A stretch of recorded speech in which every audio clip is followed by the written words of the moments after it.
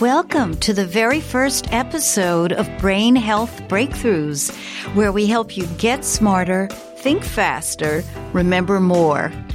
I'm Peggy Sarlin, and I'm so happy to start off the new year with this new podcast so I can bring you breaking news from leading doctors and researchers who are changing our understanding of brain health. I've been writing books and producing video series about brain health for 10 years. And if you saw my series, Awakening from Alzheimer's, and also Regain Your Brain, you know I love to bring you actionable information. That's what I love, actionable information, so you can upgrade your brain and your life. I'm also a health coach, so I know that when your brain is better, everything is better. You're healthier, you're happier, you're smarter, you look better, you got more energy and confidence. You really, really want to have a healthy brain. So I'm delighted for you to meet my first guest ever, Dr. Drew Ramsey, a nutritional psychiatrist and the author of Eat to Beat Depression and Anxiety. Friends, we have all been through a really tough couple of years, and we've all been impacted by it. I certainly have. This has been tough. So isn't it great to start the new year with Dr. Ramsey here to empower us to feel massively better emotionally and mentally just by eating good food? Dr. Ramsey is a diplomate of the American Board of Psychiatry and Neurology. He's an assistant clinical professor of psychiatry at Columbia University. He's the founder of the Brain Food Clinic in New York City, and he's also a farmer. So Dr. Ramsey practices what he preaches. Hi, Dr. Ramsey. Welcome to Brain Health Breakthroughs, and thank you so much for joining our very first episode. Oh, thank you so much, Peggy. It's such a treat to be here, and welcome to everyone who's listening. Let's make some breakthroughs about brain health today. Let's do it. Okay. Starting out with two questions. What's a nutritional psychiatrist, and why isn't every psychiatrist a nutritional psychiatrist? Good questions, Peggy. Well, hi, everyone. I'm Drew Ramsey. I'm a nutritional psychiatrist. I'm probably one of the original nutritional psychiatrists. And a nutritional psychiatrist, probably in its purest form, is someone who is thinking about mental health and nutrition. And I define it broadly because a lot of people end up speaking about mental health, whether you're a coach or a primary care doctor or a pastor or a teacher. And understanding some of the tools that we all have around nutrition that help us with our mental health, I think is really important for anybody who's concerned about this. I would say that most psychiatrists, every psychiatrist at their heart is a nutritional psychiatrist, because I've been to the American Psychiatric Association annual meeting for a number of years presenting, and the room is packed. Mm-hmm. And the reason I say most psychiatrists would agree is that psychiatrists have a lot of biological training, and we believe in the biology of the mind and of the brain. And we all know that proper nutrition and food and lifestyle are at a core of taking care of those cells.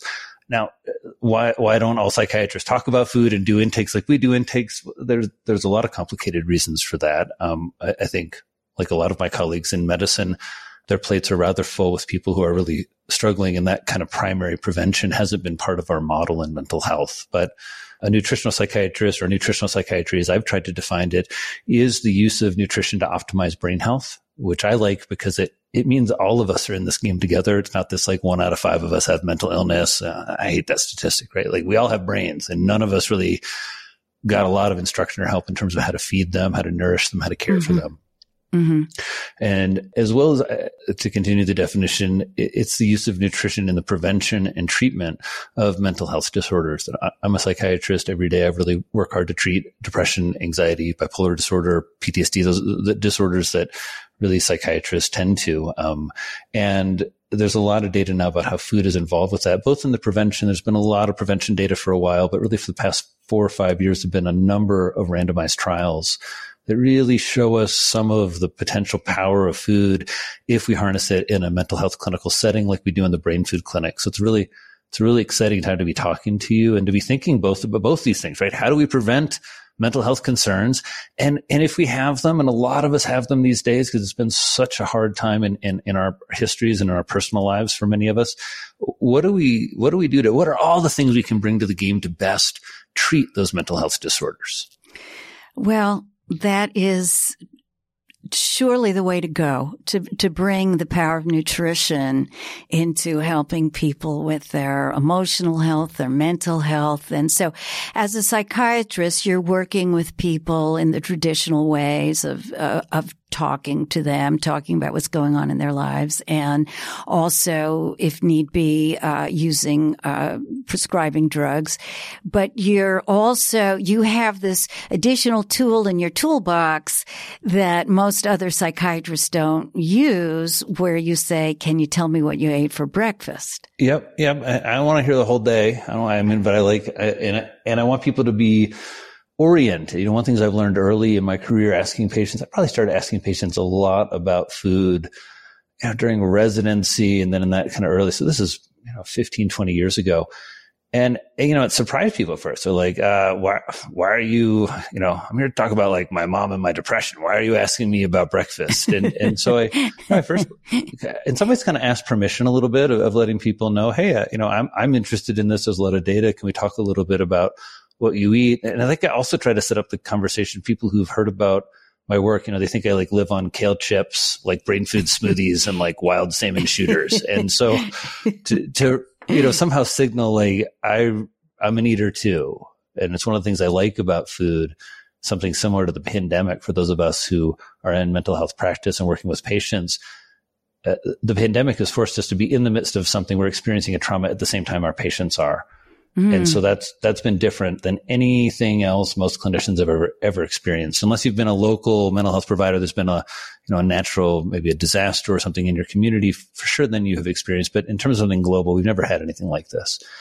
And food is a similar thing in the sense that we're all in it together. Like we also eat every day. We also have carb cravings. I've tried to get brain nutrition into my kids just like my patients are. And so to use those moments where we are very much in the sort of same thing as ways to connect and create alliance with patients and with individuals that we're working with. I just think it's one of the really nice powers of food.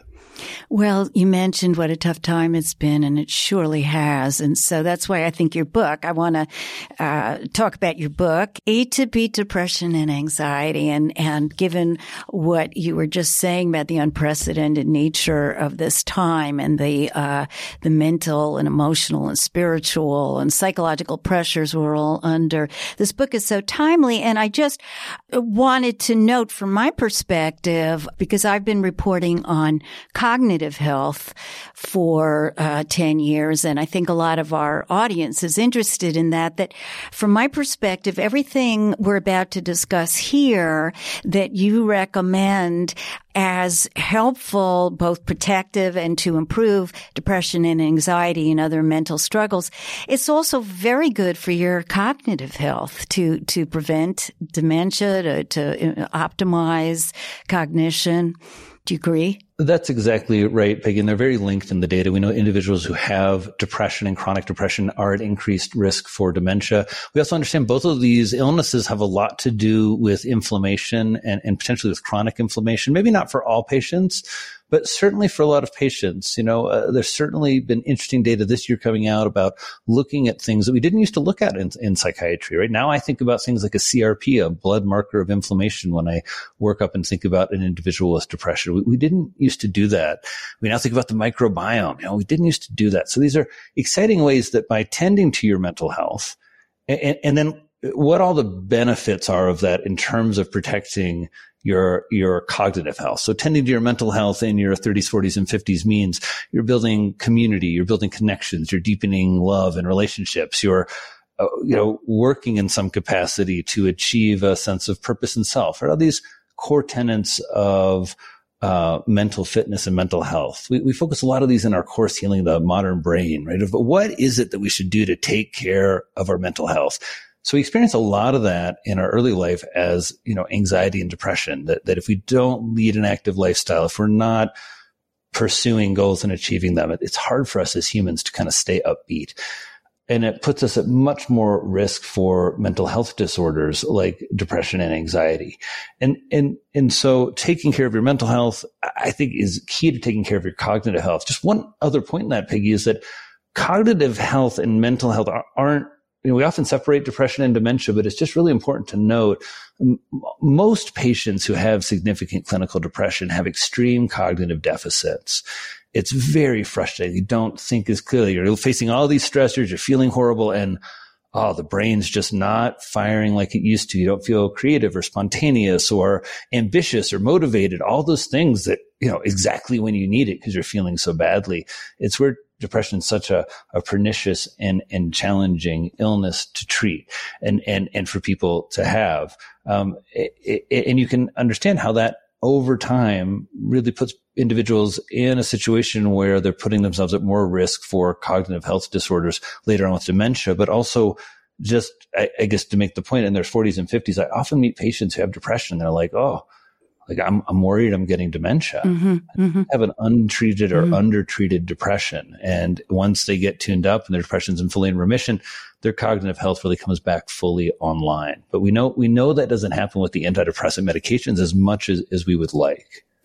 Well, I thought it was very interesting in your book. You said that if you look at images of people, brain images of people with depression, their hippocampus is often shrunken. It's smaller, about 20% smaller. And also there's a correlational data by Felice Jack looking at dietary pattern that specifically the left hippocampus is significantly lower. Like it's several cubic millimeters smaller. So, something you can almost see in terms of smaller size. And what's interesting is when the shrinkage happens, this study was looking at individuals just from 60 to 64 and found a statistically significant difference just in 5 years at the rate of brain shrinkage based on dietary patterns. So that's really exciting. It's exciting because you can do something about it. It's empowering. I remember we learned, in medical school, you hit the 50s, human brain just starts shrinking for everybody. And you kind of, as a young person, are like, ooh, that sounds bad. And then, start seeing some of the great minds around you start to, when they're underslept or when they had a little too much to drink, just, kind of not be as sharp. And then, it's just a challenging thing to see the human brain age. You also see so many people who really keep on it. We're here in a new community where there's a lot of focus on activity and physical activity. And my wife just went to an exercise class and she said, everybody in the class was 70, but it was this kind of movement class. She's like, but the way they moved was incredible. If you just watched them move, they were so strong and graceful, like no other kind of elderly population that she'd seen. And you can hear the kind of intention in that. And I think that's where so many people, as they're thinking about cognitive health and physical health, are really much more ambitious and much more motivated. I think it's where, Peggy, your work has been so helpful to so many people trying to say, I don't want to just sit here and watch my brain shrink. I want to do things about it. I want to be engaged in the process. That's it. That's the empowering message to start the new year. So, we're going to talk about how people can be empowered by what's at the end of their fork. But I just want to mention, that, your comment about how the hippocampus is shrunken in people with depression. And of course, the hippocampus is where Alzheimer's starts, and it is characterized by loss of volume in that area. So we see this crossover. And you also mentioned brains that aren't healthy, that are subject to depression, anxiety, and other kind of mental problems, are often inflamed. Again, another characteristic of certain types of Alzheimer's brains. So everything you are going to, you're about to tell us, and we're about to learn from you, is going to help us protect our ability to stay smart. And I also think that's if we really get to the root of it, of trying to decrease stigma around mental illness. if I'm a guy who treats depression and anxiety, like, I'm not sure people want to say they see me, right? It's like when you hit rock bottom, you go see the psychiatrist. I think it's just a horrible way for us to think about mental health care and our own brain health. If we think that we're all blessed with this like incredible gift, like beyond a thoroughbred racehorse. I mean, this is like the most complex, wonderful thing. It dreams, it creates, it sings, it makes music, it cooks, it loves, it has second. What a cool thing, the human brain. And that we're all really engaged with trying to use the latest science to take care of it. I really like that idea because you're right. These conditions all do intra-relate. We could also tie in diabetes and obesity and so many of the conditions and addiction that individuals in America and around the world are struggling with. And this notion that we can really get motivated, especially by the potential of our brains. I think that people in their 50s, 60s, and 70s, as they begin to get concerned often about cognitive health, these are the wisest individuals in our society. They've been through most of a life. They've loved, they've birthed, they've had careers. They've had multiple careers often. They've had kids, they've had grandkids, right? I mean, this is like, when it comes to sitting with the life and making sense of it, it's such a gift for us to think about how can we preserve that? How can we get more of that? How can we help our communities and our society really benefit from all the wisdom that we have? Yeah, wisdom. We could use some more of that. All right, let's get people excited and empowered to start the new year by eating in a brain healthy way. And so you in a cup. Is this when I say dark chocolate, Peggy? Dark chocolate. We're going to get to that because I really want to make, we'll get to the recipes. I really want to make your recipe for chocolate brain truffles. Chocolate brain truffles is great. I love the chocolate brain truffles. I love, if you're a chocolate eater, the buckwheat cacao pancakes. Those are a hit. It's a great way to get cacao into kids. It gets them a little amped up, but it's a good time. Yeah. You train your kids to eat healthy. Right. Okay. So you and a colleague created the world's first antidepressant food scale, which I think is kind of like Edison and his light bulb. I mean, why did nobody ever figure out what the nutrients are that we need to stave off depression? So can you tell us what are the 12 key nutrients that we need for mental health? For sure. So let's talk about some of the nutrients. And just to tell everyone a little bit of where the antidepressant food scale is, Dr. Laura LaChance is my colleague, and she actually was a resident, came up to me at the American Psychiatric Association, and we decided to collaborate. We started creating a manual to teach clinicians how to talk about food. And then we thought, how are all of our, academic colleagues going to look at this? They're going to say, well, why are you guys picking these foods? Right. And we're going to scratch our heads and we're going to say something like, oh, they're kind of on the Mediterranean diet. And they're going to look at us and say, really? Like wild salmon and blueberries are on the Mediterranean diet? I didn't know that. Okay. And we're going to say, oh boy. And so we thought, what could we do to create more thinking around what foods are good for mental health and brain health? And so this wasn't an exhaustive list, but we went into the scientific literature. We found 12 nutrients. They're nutrients that everyone listening who cares about brain health knows. Vitamin B12, folate, magnesium, iron. We have long-chain omega-3 fats on the list. Zinc is on the list. I already say magnesium. Mm-hmm. There's some things that we couldn't figure out how to put on the list that matter. Like, well, because you interested in fermented foods, probably if you're interested in brain health. Yes, and nutrition. I was going to bring up fermented foods. We tried to do that and figure out how to food. Phytonutrients would be another one. Again, not a lot of evidence. And so we really tried to just stay very evidence-based. There's a way that you can rank evidence. And we said, which nutrients of all of the vitamins and minerals out there that are essential to human health in the scientific literature have a signal that they have an impact on the prevention of depression. So let's take something like zinc. Yeah. So if a population doesn't eat enough zinc, more of that population gets depressed. Same thing with iron. If you look at folks with anemia, they have more depression. And it makes sense on a biological level. You look at individuals who have low B12, same thing. They get depression, they get dementia. And then we were very straightforward and simple about it. Nutrient profiling systems basically try to take all the good stuff you want in food and divide it by all the bad stuff you don't want in food. And we thought about this a little bit differently as mental health professionals. We were just after these 12 nutrients, and we said, what are the top natural sources of them per calorie? And so the antidepressant food scale created this list of antidepressant foods. And we looked at both plant and animal foods. One of the challenges with nutrient profiling systems is because they only focus on calories, meat, fish, nuts, beans, they don't make the list because they have more calories. And also 98% of the planet eats meat. That's going to continue, I would say, if we do it right, forever. But there's a lot of nutrition in meat. And because all of my patients are meat eater, most of them are, I think it's really important to talk about what products, seafood, meat products, which of those have the most of these nutrients. If you're after B12, like what has the most? And what's so interesting, nobody really knows the answer to that. I talk to doctors, I talk to patients, I talk to lots of smart wellness warriors.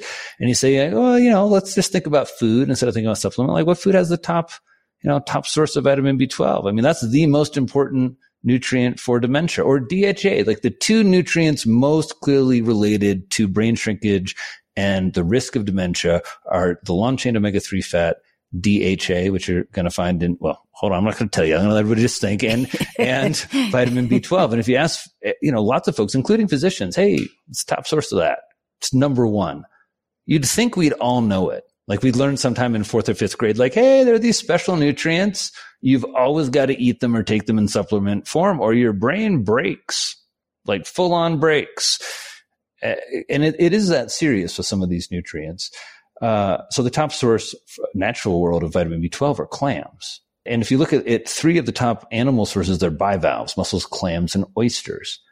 And then you look historically how humans are connected to those foods. You look at the nutrients in those foods. You look at how some of those foods like define nutrient density. Like oysters are the kale of the animal world or the leafy green of the animal world because you get so much nutrition per calorie.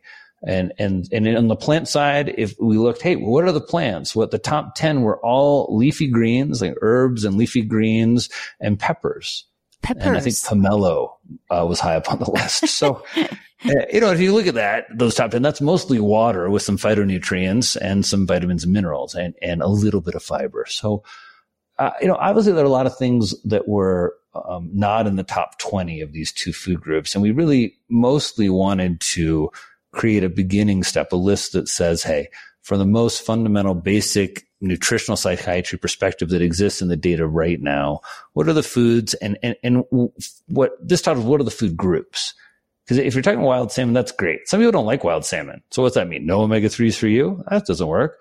Or what if you are like our household? You're crushing your wild salmon game, like once a week. That gets old. What are your other sources of long-chain omega-3 fats? And so that's where it's been really fun for me as a, physician and creative person to really think with patients and with my team, how do we help people diversify? How do you motivate people? How do you get something going in your home that really is part of your mental health care plan, part of you taking care of your brain? So you've given us a lot to think about. So just to recap, what we've learned so far, what you eat, the quality of the food you eat has an enormous impact on your mental health, on your ability to live happily and healthily and function at your peak cognitively, even when you're under stress, as we all are now. The quality of your food is fundamental to your brain health. So we've learned that. I think during stress is when you have the greatest opportunity to use nutritional psychiatry. Because that's the time we'll get like now it's sort of when there's in some ways some of the most challenges, right? Well, the side effects, as opposed to medications, which have side effects, the side effects of eating healthy are your entire health gets better, your weight stabilizes or optimizes, you look better. It's even more than that. The SMILES trial, which was it's the original trial, that was really designed to study the notion that a diet could be used to treat clinical depression in a clinical setting. And so this study looked at 67 individuals, followed them for 12 weeks, gave them 7 dietary counseling sessions. And what they found is a third of these individuals, and most of them were in some treatment. They're either on medicine or they were in therapy. So they were mostly getting better, but not all the way better. A full third of those patients went into full remission. Full remission. Full remission. And that is the holy grail in mental health. Like I love getting people better. Any step better is good. Like if points on the board are good when you're battling depression and anxiety. But what we really want, I want you to say like, yeah, I don't have any symptoms anymore. I feel great. That's the holy grail. And it's reflected in brain imagery. The improvements of nutrition are reflected. The edge right now of I would say depression research, nutritional science, the microbiome. One of my favorite colleagues doing this work is Dr. Jeff Miller at Columbia Psychiatry.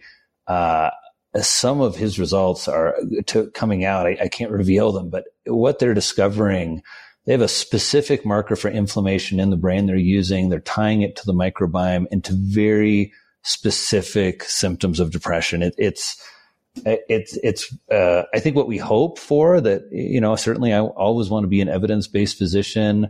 I think there's a lot of hype and misinformation in the field of nutrition and brain health, but it's really exciting what's happening right now. I'm so delighted to hear that. So to recap, we know that we can profoundly, self-nourish our brains through healthy food choices. We know that you and your colleague have defined the 12 key nutrients with things like, and I was noticing things on your list like zinc and omega-3s are essential for good immune support too. So that's something we're all worried about our immune system, and they provide that function as well. As are the fermented foods, probably the most exciting data about immune function in food. Certainly zinc is important. These nutrients are important.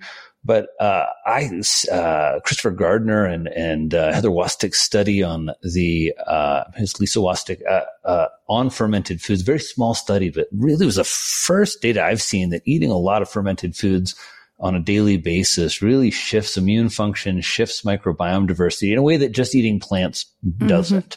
So, yeah, I think that there's a lot to also our immune function that has to do with how we feel. We know that when people are more depressed, their immune systems tend to go down. And everyone with depression, doesn't matter whether you're eating the best food, your inflammatory factors go up. Interleukin-6, one of the inflammatory factors that we measure. There's a great data set, the Chianti data set, looking at the Mediterranean diet. And their data set really suggests that one of the ways this works is that when individuals get depressed, the Mediterranean diet protects them, buffers some of that effect. So instead of getting a big spike in interleukin-6, you get a smaller bump.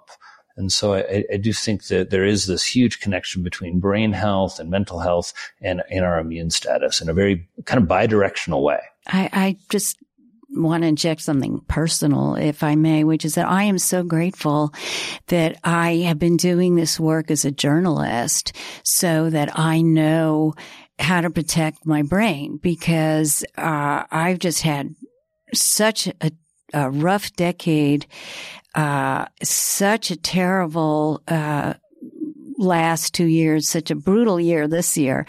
I'll just say very briefly, 9 years ago, my husband had a massive stroke and was left permanently disabled. And so I've just been under extraordinary stress. But he happened to have the stroke just after I had written this book, Awakening from Alzheimer's, about brain health. And I knew how to protect myself, as I was under this extraordinary attack of, circumstance in my own life. And then the last 2 years with COVID, like everybody else, I've had my circumstances. My husband was in a nursing home, and, as many people may know, that our governor in New York put in COVID patients into nursing homes. And anyway, it was very stressful. My husband eventually passed away. And I've known how to eat throughout all these terrible times to protect myself. So I feel good. I feel healthy. I've been able to keep working, to keep motivated. When I get down, I know how to bring myself up. But I always eat in exactly the manner that you recommend people, because I know it works. I don't like to think of the shape I would be in living through what I've lived through if I just didn't know what to do. And most people don't know what to do. Well, Peggy, thank you so much for sharing openly about what you've been struggling with. I think it's so important for all of us to do more of that. And I'm so sorry for your loss. I think now grief is so complicated right now, and so many individuals have lost family members. Hundreds of thousands of kids are without a parent. Hundreds of thousands of people without a spouse, and it's just, and all of the ways that we usually cope with that. We have a funeral, we go to church, we cry, we hug, we don't follow all the brain food rules for a big wake, or however you process, having that structure, just going to work and coming back and knowing that time passes and it gets a little easier. People don't have that either. And it's for anyone like Peggy who's grieving, brain food is certainly part of some insulation, but also there's just, the very hard work of sitting with those feelings and processing them. And then I think sometimes what you said, Peggy, kind of quickly, right? And then you know what to do to get yourself up again. When I talked earlier about wisdom, right? That's something a lot of people don't know how to do, right? Because that usually isn't based on what we usually we're kind of doing things because we have to, or because we feel we should. And when you're not feeling well in your mental health, you feel low energy, not motivated. You don't have ambition. You don't have enjoyment of what you're about to do. So the idea like, I'm going to go exercise is like, there's none of that pizzazz that usually motivates us. Right. Right. And so it becomes so hard to, for individuals who have a plan, as you're saying, to I wouldn't say it's hard, but it requires such discipline. Say, however I feel, I'm going to eat well today. Yeah. However I feel, I'm going to move my body today. However I feel as down or as hopeless, I'm going to take care of myself, have a nice bath, get a good early bedtime, get a good night's sleep. It's just as some of the basic moves that we can do to care for our mental health during challenging times of grief like now. Thank you for those kind words, Doctor. And I do want to say, after my husband had the stroke and when I went to various doctors, for various things, they automatically, this happened at least 2 times that I remember, they ended, our session by writing me a prescription for antidepressants. I had never asked for such a thing. There's probably a good study, Peggy, that says putting everyone with a spouse with a stroke on an antidepressant probably has some positive outcome. I've seen that. I don't say that jokingly. I mean, I wouldn't doubt there's some data out there supporting some of those things, just in the sense that as a public health intervention, it's kind of strange. I would say we probably want people more inclined to at least talk about it and do something than not. But I think so often people have experiences like you did, where it's like, it's not really explained so much of like, hey, this is really important because, Zoloft is an anti-inflammatory and you're going to be really stressed out. It's going to be super hard. We think based on these studies, it's something you should consider at a low dose. That, Peggy, you might be interested in is something that might protect your brain, but it's, Zoloft or other antidepressants. I have no affiliation with any of these, just to tell everybody but people don't, get, how do I put, there's so much stigma around the medicines as well that people don't get the information that like, hey, a lot of these medicines are profoundly powerful central anti-inflammatories. And so if you are struggling with inflammation, it's not that, oh boy, you're so depressed, you need an antidepressant. It might be, some things in your diet. It also might be that you have the kind of biology that's just going to do better on an antidepressant, or during a period in your life, you need it. And it's really, it's a fine tool that's so effective that's been applied kind of bluntly. Yeah, I felt that was a blunt tool, and I never filled those prescriptions, and I chose to do what I'd learned how to do through my reporting. I chose to nourish myself with good food. Peggy, since we're talking about antidepressants, I want to talk about food, but I think because everyone listening cares about Alzheimer's disease and they're going to be Googling around, and a lot of people in our age group, let's say 40s plus, right, are just, going to have some mental health challenges as we struggle with things like illnesses that our spouses have, or illnesses we have, or, the challenges of midlife, let's call it. We know midlife is the most dangerous time for men when it comes to suicide risk. 70% of completed suicides are white men over the age of 45. So in terms of thinking about like midlife and how to take care of it, people are going to see this statistic, or how to take care of our brains. People see the statistic that taking antidepressants have an increases the risk, or correlate with an increased risk of getting dementia. And I only bring this up not to be pro-medication, is just to point out to people what a false statistic that is. Because the first step in medicine, if you present and you're struggling with your memory, we have a condition called pseudodementia. And pseudodementia is when people have depression, but they present looking like they have dementia. And it's interesting when you see somebody pop out of this, everybody's so relieved. So you get put on an antidepressant. And a lot of people who get put on antidepressants are a little more relaxed or a little brighter in their mood, as reported by Peter Kramer in Listening to Prozac. That's where the phrase cosmetic pharmacology came from, right? Before everybody was excited about microdosing and how that would improve, their mental health or a lot of these other things. People were excited about the antidepressants in terms of how they could maybe brighten mood. So all to say that individuals end up staying on that medicine. So if you have a dementia, you get put on it, you stay on it, and then a dementia comes. It doesn't prevent the dementia, but it's not clear in any way that it causes the dementia. And I just want people to be really careful about that statistic and caring of your mental health. Not that I'm encouraging meds, but just I always want people to feel that they have every option available to them and they're free to choose. And I don't think that's what happens these days with a lot of these things. Well, I appreciate you giving us a more balanced view. And I also think you just made the case for why we need many more nutritional psychiatrists. It'd be great if we really radically change diet, especially, we look at some of these populations with the data, Peggy, college students. There's this amazing trial where they gave them nuts, nut butter, olive oil, the spices, cinnamon and turmeric. They showed them a 13-minute video, which they basically said, like, eat more plants, use the olive oil, like, take care of your mental health with food. They had a 5-minute phone call. And after that, another week passed. They had another 5-minute phone call. They got some recipes. These kids had massive reductions in their formal depression, anxiety, and stress rating scores. And it lasted for 6 months, the length of the study. Wow.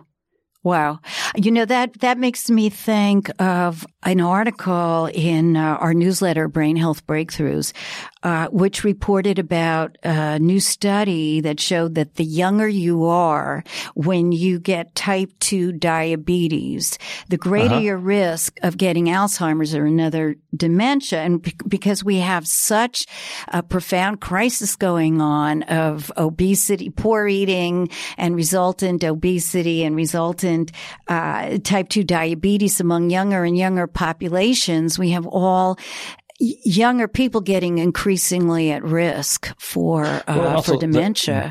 Up to doubling the risk of mental health disorders like depression and anxiety. So as individuals gain central adiposity, struggle with obesity, then struggle with blood sugar control and prediabetes, it's very clear that individuals are at significantly increased risk of depression, anxiety, and other mental health disorders, addiction as well. And the reason makes sense, right? Suddenly you're young, but you're sick. You've got to be taking your blood sugars. You've got to be going to the doctor all the time.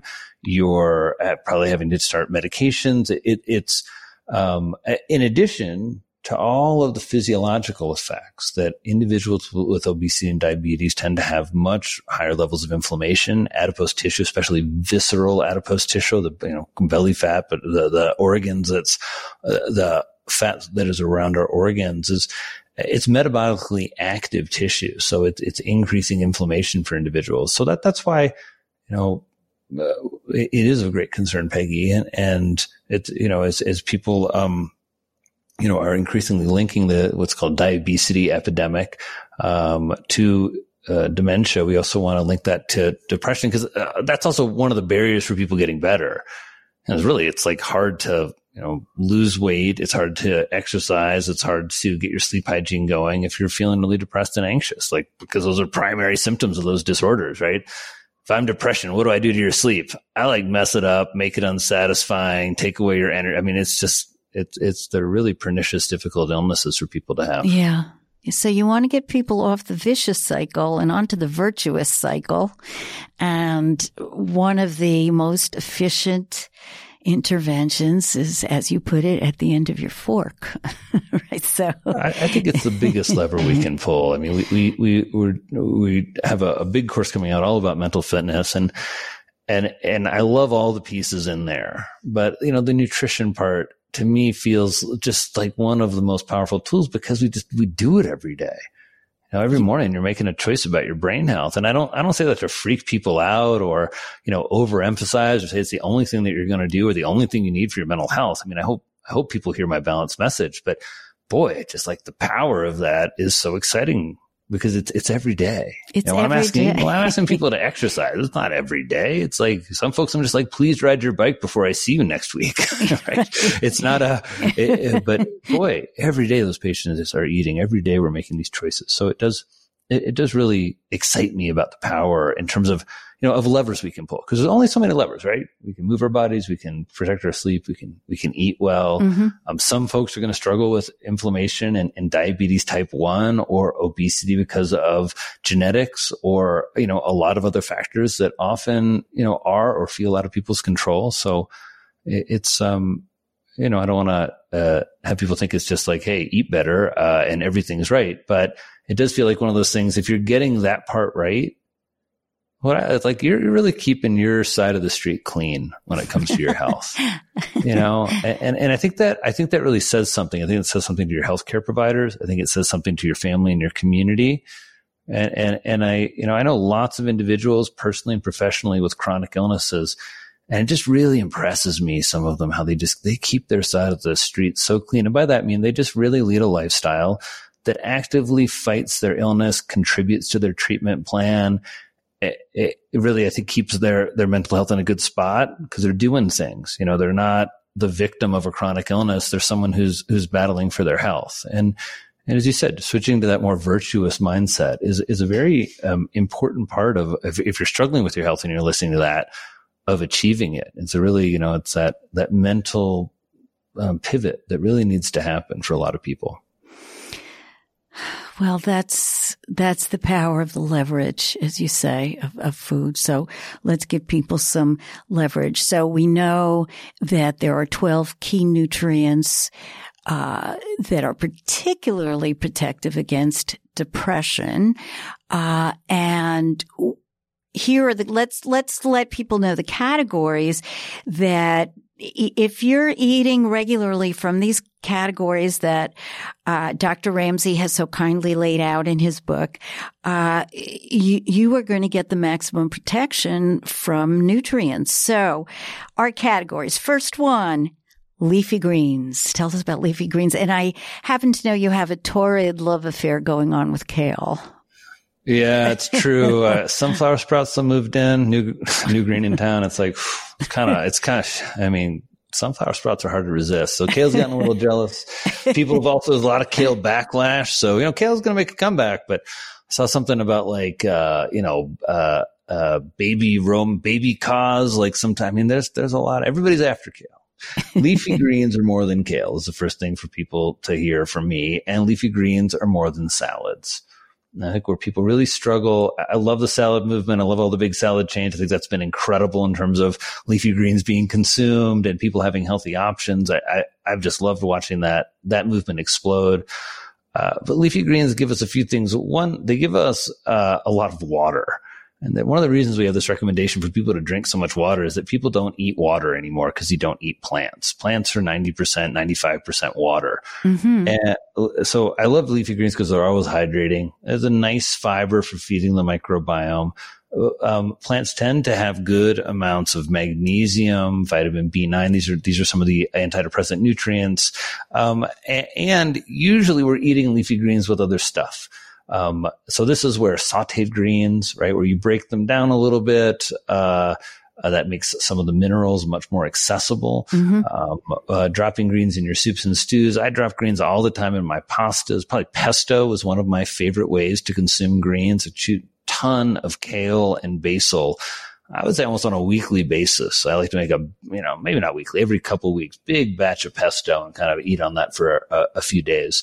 Also really great to freeze pesto and do eat depression and anxiety. Actually, I have a pesto formula because people often think pesto is like, pine nuts and like basil. It's like garlic, olive oil. Like that's all great, but you can also do it out of like pistachios, radicchio, all kinds of, actually it's radicchio. I did the audiobook for Eat to Beat Depression and Anxiety. Radicchio is how you say that. I didn't know that until I did the audiobook. And so, yeah, it's, I make pesto out of all kinds of wonderful things. I put a lot of walnuts in there usually. So leafy greens, great brain food category. Also keep you full, again, because the fiber, it's sort of a satiating food. And as I said, you mix it up with stuff. Like my favorite combo is if I can get greens and small fish, I'm like high-fiving myself. That's like amazing brain food. Well, we're getting to the fish category. So we've got leafy greens, which is kale and beyond, and which combines well with other things, as you've told us. Then we've got rainbow fruits and vegetables, which you sometimes call brainbow. Rainbows, and right? Tell us about that. Well, I want you all to tell me about your rainbows, which is look down at your plate and just what do you see? Do you see that beige, just as beige, or do you see a bunch of colors? And can you bump up the colors? Last night, my wife made potato soup. Super healthy thing, full of potassium. I need a lot of potassium. I'm looking there and I'm like, okay, like one, this isn't going to look that good on Instagram. Sorry, that's just my reality. But two, like I just always think I want more color in there. Mm-hmm. So I had a little lacinato kale, chopped it up. I need more color in there. Got a little red pepper. I thought about chopping up. I forgot to, but where I'm trying to kind of, even with the soup, right, add in colors. Colors equal phytonutrients. Phytonutrients, we call them antioxidants, Peggy. I don't think that's fair to phytonutrients. They're more signaling molecules. The actual, like the most powerful antioxidant in your brain are the ones that you make. But these phytonutrients, they signal things like, quercetin, sulforaphane. Mm-hmm. Our cells and our DNA literally respond to them, ranging from things like some of the flavanols in dark chocolate, which increase the production of some of the brain growth factors that we like to focus on in our clinic, like BDNF. Mm-hmm. Just this idea that we can, help maybe tilt the scales towards brain growth and brain health with these nutritional choices. So that's where rainbows fit in. And also just when you're doing that, when you're getting natural color in your plates, that also means you're bumping up fiber because plants are always going to come with fiber. So certainly, along with the leafy greens and those rainbows, we're thinking about those Brussels sprouts, all those cruciferous vegetables, the peppers, again, top on the antidepressant food scale. So I personally find for myself that eating a high fiber way is just the most satisfying way. My scale broke about 2 years ago, and I didn't replace it. And I just don't worry about it. I eat as you describe. I get high fiber. I'm satisfied. I'm full. I don't have cravings. It's just not an issue if you're eating this.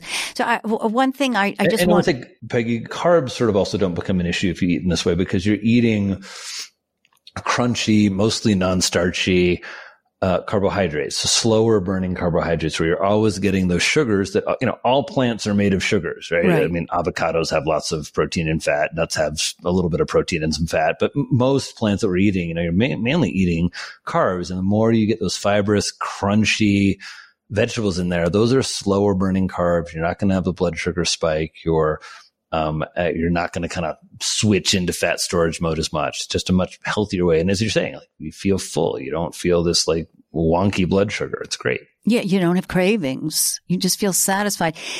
Probably many people listening to this have never really felt fully nourished. You don't know the difference until you eat this way for a while. Yeah, and Peggy, I would probably explain that and say like all of us at most points in our life need to regularly step back and think about what that means to us. I mean, it was almost like a mantra that we should, pull out of this episode. Am I fully nourished? Am I fully nourished? Because that really expands the idea, beyond food, right? But allows us to sit that oftentimes, especially when we're not feeling well, we're not.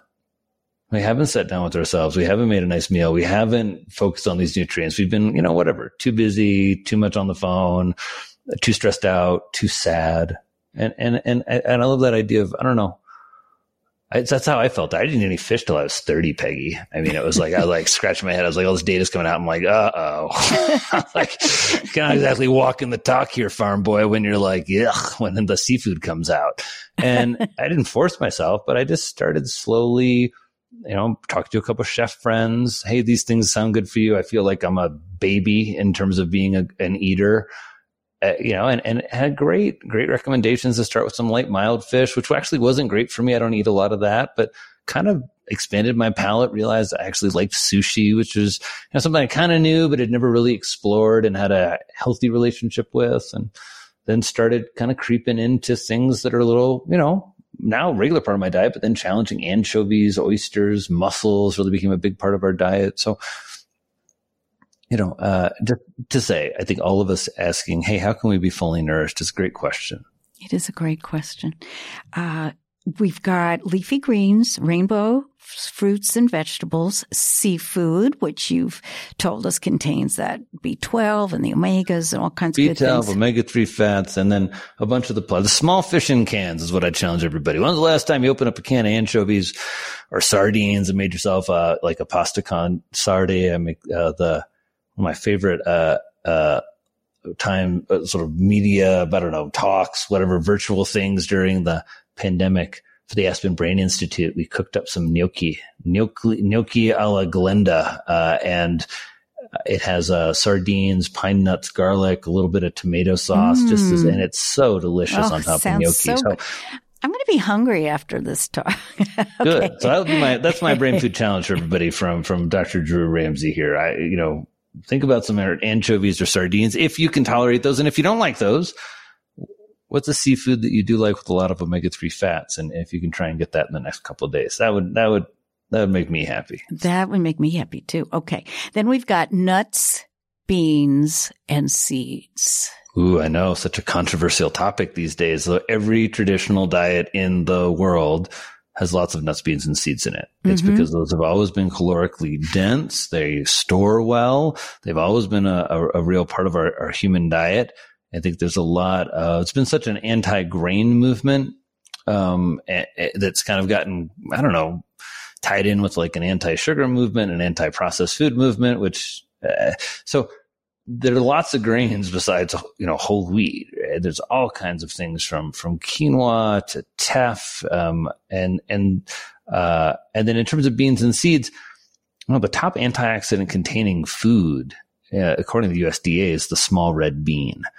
And when it comes to just really crushing your day in terms of lots of fiber, lots of plant-based protein, there is nothing better than beans and lentils. I mean, those are really, they're very filling, very satisfying, very easy. And in terms of being kind of plant forward, I'm a big proponent of a lot of different animal products in terms of their nutrient power, and I would say also power in the food system for us. But being able to have a nice rice and beans meal, that's probably a weekly, rice, beans, and lots of avocado. I mean, that's a weekly rotation meal for us. Saute a couple of big onions in there, and it's just, it's a feast of plants and fiber. That's okay. I hope everybody heard that. A feast of plants and fiber. That's where we want to go. And seeds. Hold on. Don't see sunflower seeds. Amazing source of a bunch of nutrients that are hard to find, like vitamin E. Pumpkin seeds, one of my absolute favorites, full of zinc, magnesium. Drop those in your pesto. Drop them in your salad. Drop them in your omelets. Pumpkin seeds, wholly underrated. And they're delicious, I happen to think. Top source of tryptophan. The neurotransmitter serotonin is made from tryptophan. So is melatonin. So, and again, if you eat more pumpkin seeds, will you sleep better? What I like, the way I approach this, is I think that if I'm going to sleep, I need tryptophan. And when I eat it, I don't know. There's something almost like, I wouldn't say I'm checking a box, but I think it does, help me sleep better because I really know, like I'm getting enough of this stuff. You're getting the good stuff. Okay. It's good to know that you want us to eat meat because not everybody does. You recommend if 3 meat's your choice, times I think you should consider, how to eat healthy, sustainable meat that supports local food economy. If you don't eat meat, I'm actually a very, and I try to be a very neutral guy because I'm a physician. And if you don't eat meat, I don't like the idea that somehow I can't help you, treat you, work with you. I think that's not what my job is. My job is to help you. And so whether you're vegan or vegetarian or you're a carnivore or you're keto or you're intermittent fasting, if you need mental health care, which I think a lot of people do, our clinic was really designed around basic tenets of nutritional psychiatry, which maybe separates us a little bit, that we're here to help people. So if you're plant-based, there are some really important moves that you need to make to protect your brain, and we're helping you to do that. That's your personal choice. And I think it's a difference probably because nutritional psychiatry comes out of psychiatry, where we have a really firm history that puts us in a very different stance than the rest of medicine, which we really value clinical neutrality. That, Peggy, your life is yours to live. Your choices are yours to make. And I'm here to help you do that in the healthiest way possible. But I also appreciate sometimes people make all kinds of choices for all kinds of other reasons. That open-mindedness is just very healing and empowering. I mean, there's many people who are, you must eat in this time frame and you must eat this many, exactly, micrograms of XYZ. That's not how you are at all. I actually want to get back to that. Rules are empowering for a lot of people. I do appreciate that, but I really think empowerment is empowering for people. And so that's right. Yes, but I appreciate where, maybe it's a little frustrating. I don't have my, hard, fast rules. Yeah. Yeah. But there's a relaxation about food that you bring that's very unusual amongst the people that I interview, and that, where things are much more clinical. We can come back to these categories. I want to get back to them, but it's an important point and I want to get to it. You definitely highlight food as a source of love, a source of pleasure, a source of community, a source of social interaction. Food is part of the human experience and not something to be terrified of. And I haven't heard other people speak of it as this communal life force the way you have. Well, that probably has to do with my curiosity, but also just, I don't know. My parents went like full hippie and moved to rural Indiana in the middle of the 80s. So it's like, I don't know. You're just like dumped in the food system there where, we're growing like, huge gardens of tomatoes and I don't know, trying to preserve a lot of our food, and they're sorting that out. But also, just as I started in this work maybe 15, 20 years ago as a resident at Columbia, back when there was just early data coming out about omega-3 fats and affective disorder risk and depression risk, it was for me a time of real evolution as an eater. I was a young man. I was just married. I was just starting to eat seafood. I grew up in really rural, poor Indiana. So I'm suddenly surrounded by all these cool chefs and restaurants and people who have a whole kind of sense of culinary delight and the power of food. And New Yorkers really, and I don't know, I spent the next 20 years in New York. I became a New Yorker, and those moments enjoying food with friends and family and in restaurants and bars and, that's the New York experience. I don't really made New York for me, made my community. And then, years ago, moving back to our rural farm in Indiana, I just think, to me, that miracle going from a seed to food and then going from that food to human consciousness, it really just delights me when I'm at my best. And I do think we need to have a deeper respect for it. I think in my own life, having gone through college and medical school, there have been a lot of periods where I've gotten farther away from these ideals and had some pretty significant consequences in terms of how I feel. So, but thank you, Peggy. I appreciate your pointing that out. I do feel a great love of, the farmers and what rural America is really like, which I think so many people don't know. And also a really deep love of, all of the wild possibilities of the fish market in New York and, all of the just wisdom of people who love food and nutrition. Well, I just became an integrative nutrition health coach. What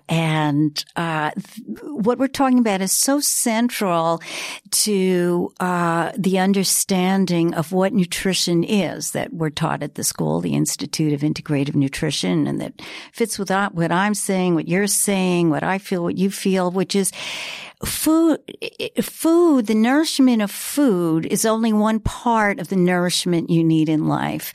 You need to be nourished in every way. You need to be nourished in your relationships. You need to be, and food can be a powerful, glue in those relationships. You need to be nourished in your career, in how you spend your time, and your creativity, in your spirituality.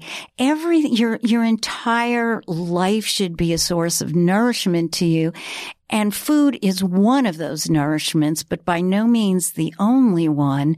But food has this enormous power to expand our realm of nourishment in the other ones. We can be for instance, our creativity. We can be creative with food. Our joy. We can be joyous in the way we prepare and eat and share food. And then that can be developed. I think the part that, I don't know, the part for me that I hope people appreciate it wasn't it's not like I was like this with food 20 years ago. It's not like I thought about food like this 20 years ago. It's really evolved in a very organic way for me as I've paid attention to what makes me feel good, what I care about. I remember the first conference I went to was a farm to cafeteria conference. I was up in Vermont. And I was definitely the only psychiatrist there. But I was just so, I don't know. I was so excited and curious and encouraged because I was there with the people who were feeding all of our kids in school. And this is like one of the most challenging times in terms of brain growth, neuronal pruning, the development of anxiety and depression for so many people begins in these kind of early formative developmental years. And it's this idea of like, wow, could we get together and start to change food and seeing all the people on the grassroots level who are like doing that and excited about that. And so it's been a really treat. We're in this real, revolution. And I don't think it feels that way because we haven't had a lot of, new meds or new diagnostic techniques or all that, but we are in this big revolution of how we treat and think about dementia, depression, and anxiety. And it's a very, very exciting time. I think we're going to have more breakthroughs and more options available to people in the next 15 years than we've ever had before in human history. It's just a very cool time. And I think the same has happened for food. I don't know where this is going to go. I mean, there's a lot of weird places people are taking food right now, but some of those, like, I'm a like hands in the dirt guy. So when I see like, Kimball Musk and his container gardens, I kind of scratch my head. But then, man, you see like you just dropped like a modern farm in the middle of a food desert. Like that's super cool. And it's really efficient and it allows people to grow 24/7, 365. I mean, wow. So this mashup that we're having of food and tech and agriculture and mental health is just, I think, going to lead us to some really fun places over the next little bit. Well, I agree with you, which is actually why I started this podcast, Brain Health Breakthroughs. I think we're at a time of incredible development in our knowledge and in the resources available to people to really understand what their brain needs and to do something about it. So, okay, we're just going to finish our categories. We've got. I like how cognitively intact Peggy is, don't you? Everyone, she's going to you're a finisher, right? You're going to finish this. Let's finish this list. Thank you.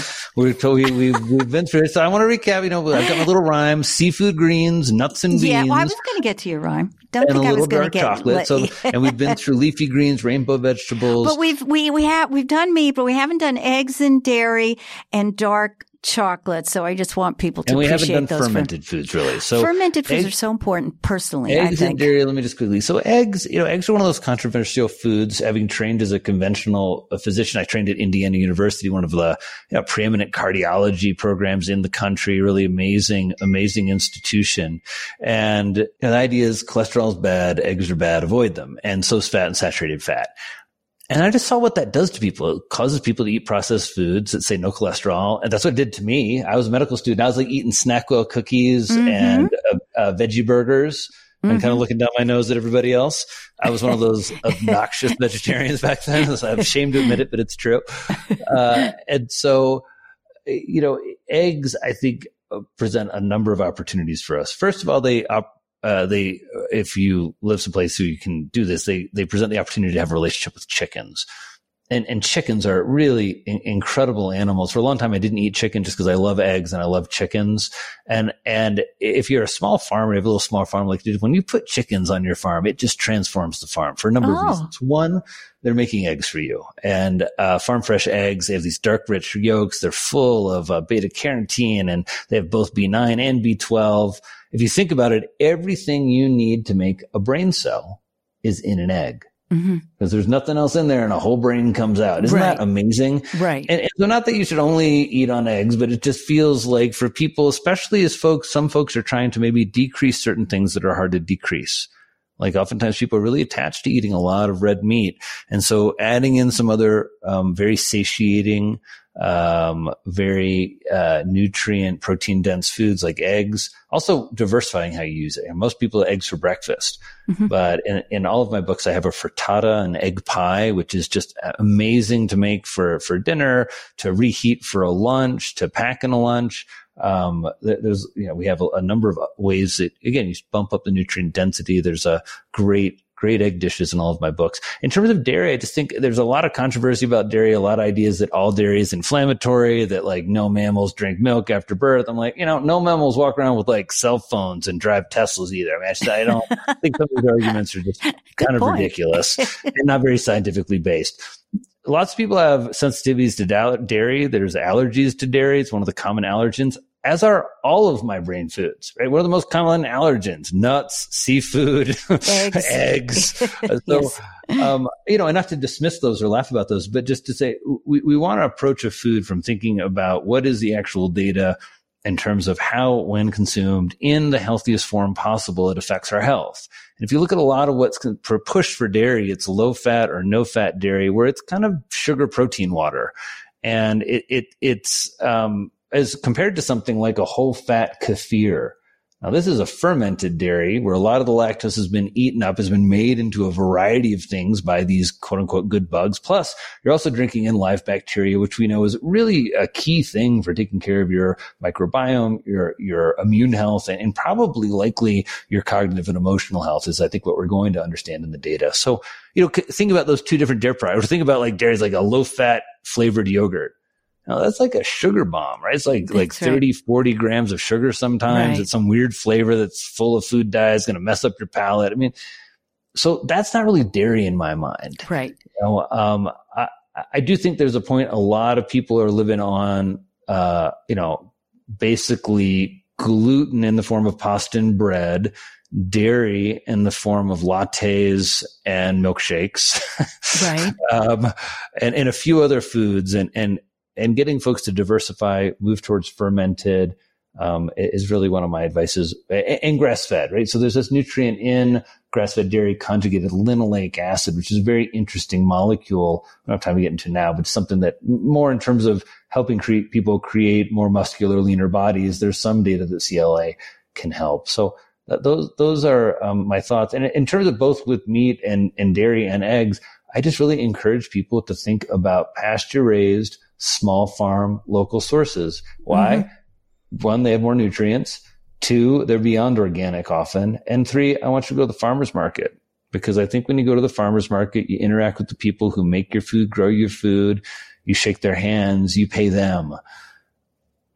Something magical happens. The farmers markets really, really helped my mental health when I was living in New York City. I was like, wake up on a Saturday, it's great farmers markets. Where 50 Shades of Kale, my second book, came from, is Abington Square Park down in the West Village of New York City.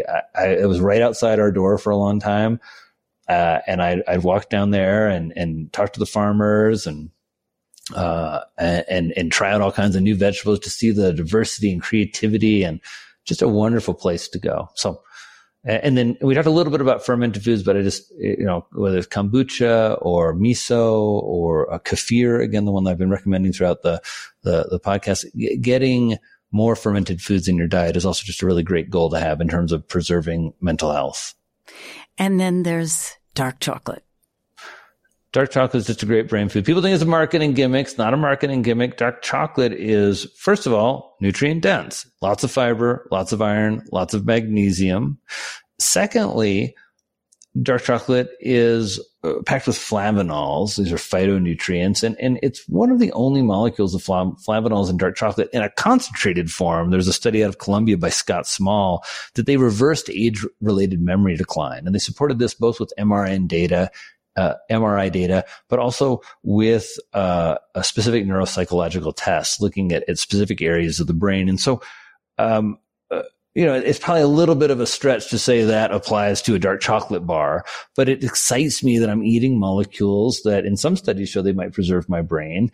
People who eat daily dark chocolate have a significantly decreased risk of depression, like a 60% decreased risk. Wow. It's correlational data, so that's not causative, but it's kind of curious. When you look at studies of what happens when people eat dark chocolate, you increase blood flow to the brain. And then dark chocolate is kind of naturally mood lifting. Just binds to a lot of receptors. Theobromines are very stimulated in terms of like dopamine. And so there's kind of a little more motivation, a little more energy. There's the pleasure, right? I recommend people eat dark chocolate really slowly. Put it in your mouth, suck on it, think good thoughts, let it wash over you. Really enjoy it, have a sensual experience with it. It's just such a different experience than somebody having a big bowl of, low fat, frozen yogurt, chocolate stuff. Right. That's just, those are two totally different nutritional experiences. And I think they're different affective, emotional, spiritual experiences as an eater. It just, not that I'm against some good dark chocolate ice cream, but just that, separating out the garbage chocolate, the white chocolate, the chocolate with all the toffee bits and caramel from, a real brain food chocolate, which is going to be more than 70, I'd say more than 80% cacao.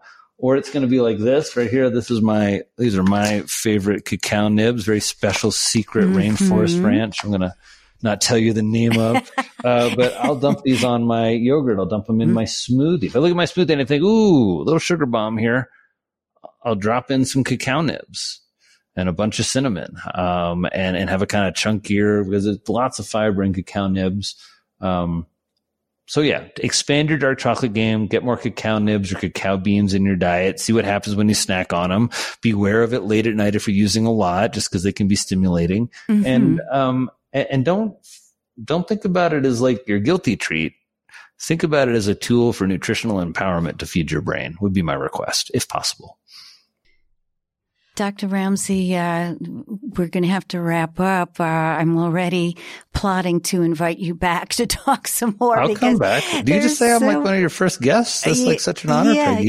You are the very first guest. So everybody, welcome to Peggy's podcast. First, let's just give a hand for Peggy. Peggy, thanks for starting a podcast about brain health breakthroughs. I really wish you the absolute most success. I hope everybody listening is really excited for all the special guests that Peggy has to come. Peggy's really dialed in the Alzheimer's and dementia community. And so she's going to have the best guests on here, I'm sure.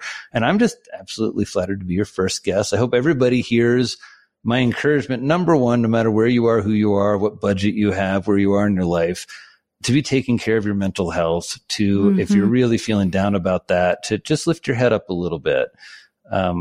Peggy and I have been in all kinds of very, very hard, strange corners in our lives when it comes to our mental health, is my sense from this conversation. And I think both of us, if you're listening and struggling, want you to know that there are better things ahead, and you keep putting one foot in front of the other and keep taking care of yourself, no matter how you feel, things will improve. And to get help when you need it, for sure. I think you hear both of us noting that, but also to realize you have a lot of power in your actions when it comes to your mental health and your brain health. And I don't want this list of foods in any way to feel overwhelming to people, or to feel like if you're depressed and you didn't eat these foods, you should feel guilty. Or if you're depressed and you do eat these foods, everything will get better. But I want you to hear that you have a lot of power, and it might require some new habits. It might require some coaching. But I hope you hear our encouragement to take those steps, take care of your brain. Definitely the best asset you have. Most beautiful thing about you, sexiest thing about you, definitely my favorite thing about you. I don't even know you. My favorite thing about you is your brain. And I wish you all the best in this year, this really, powerful year for us, 2022, thinking about how do we recover? How do we be ambitious and in our goals for ourselves and for others? How do we move forward after so much tragedy and with so much uncertainty? And those are big questions. So taking care of your brain and your mental health, I hope, will help you in that. God bless you for that, Dr. Ramsey. God bless you for bringing so much compassion and humaneness to these very difficult issues, these troubling issues. And there's so much tension around. How do we eat? There's so much anxiety and tension. And you bring the power of, pleasure and the power of being with other people through food. And you take away so much anxiety and empower us to optimize our brains. So please keep doing what you're doing. I'll follow your work very closely. And how can people find you? Where are you hanging out on social media and elsewhere? Well, thank you so much for those kind words first, Peggy. I really appreciate that, especially with somebody with the life experience and the perspective that you have. And so it means a lot to me, and it really sets me in a good place, helps put those things in my self-esteem bank, and it helps me as I'm thinking about 2022. I'm easy to find. Peggy mentioned IIN. If you're interested in becoming a coach, I'm on their faculty now and part of their new curriculum that's coming out in 2022. And if you mention my name or Peggy's name, you'll get a big friends and family discount. So please, if you're interested, utilize that resource and that discount. In terms of me, I'm easy to find. I'm Drew Ramsey, MD. I'm on Instagram. My website's drewramseymd.com. I have some really fun free resources on the site, like how to do brain food on a budget. One of the resources our team developed this year to really help with that question of like, hey, this sounds great. How do we afford wild salmon and anchovies? And so we answer those questions and show people how on a few $100s a month, you can really start eating brain food and adding those foods in. We also have our Friday Feels newsletter. It comes out every Friday where we try to highlight the best science going on and some of what we're reading and some of the recipes that our team's making to help us feed our brains and take care of our mental health. And so those are all the ways to find us. We also have a couple of e-courses for people who are interested. If you're a clinician, we have our nutritional psychiatry e-course. It's really the most robust way to learn about nutritional psychiatry. It's about 10 hours of content, all of the research, and talking about clinical technique, as well as healing the modern brain. Healing the modern brain is really the most ambitious project we've undertaken, which is a course on mental fitness to really help individuals think about actionable steps in terms of what's missing in their life and contributing to depression and anxiety in my clinical experience for so many of my patients. And what are the kind of actionable steps to going on those? So that's what's been going on for us in terms of what we've been developing for people and how you can find us. And Peggy, thank you so much for the opportunity to share with individuals who care about the brain health. And for everyone who's still listening, thank you so much for all of your time and your attention. I hope this conversation sticks with you in the best of ways and really helps you take care of yourself. And, for all of you listening who have great mental health, really, encourages you to play that forward, pass that along, reach out. If you have mental health, it's such a wonderful thing to share with other people. And so thanks, Peggy. It's been a really wonderful talk. I really appreciate it. Thank you so much, Dr. Ramsey. Thank you. Thank you so much for listening. And if you'd like to follow us on social media and sign up for our newsletter, Brain Health Breakthroughs, just click on the links in the description below. You're listening to Brain Health Breakthroughs, where we help you get smarter, think faster, remember more.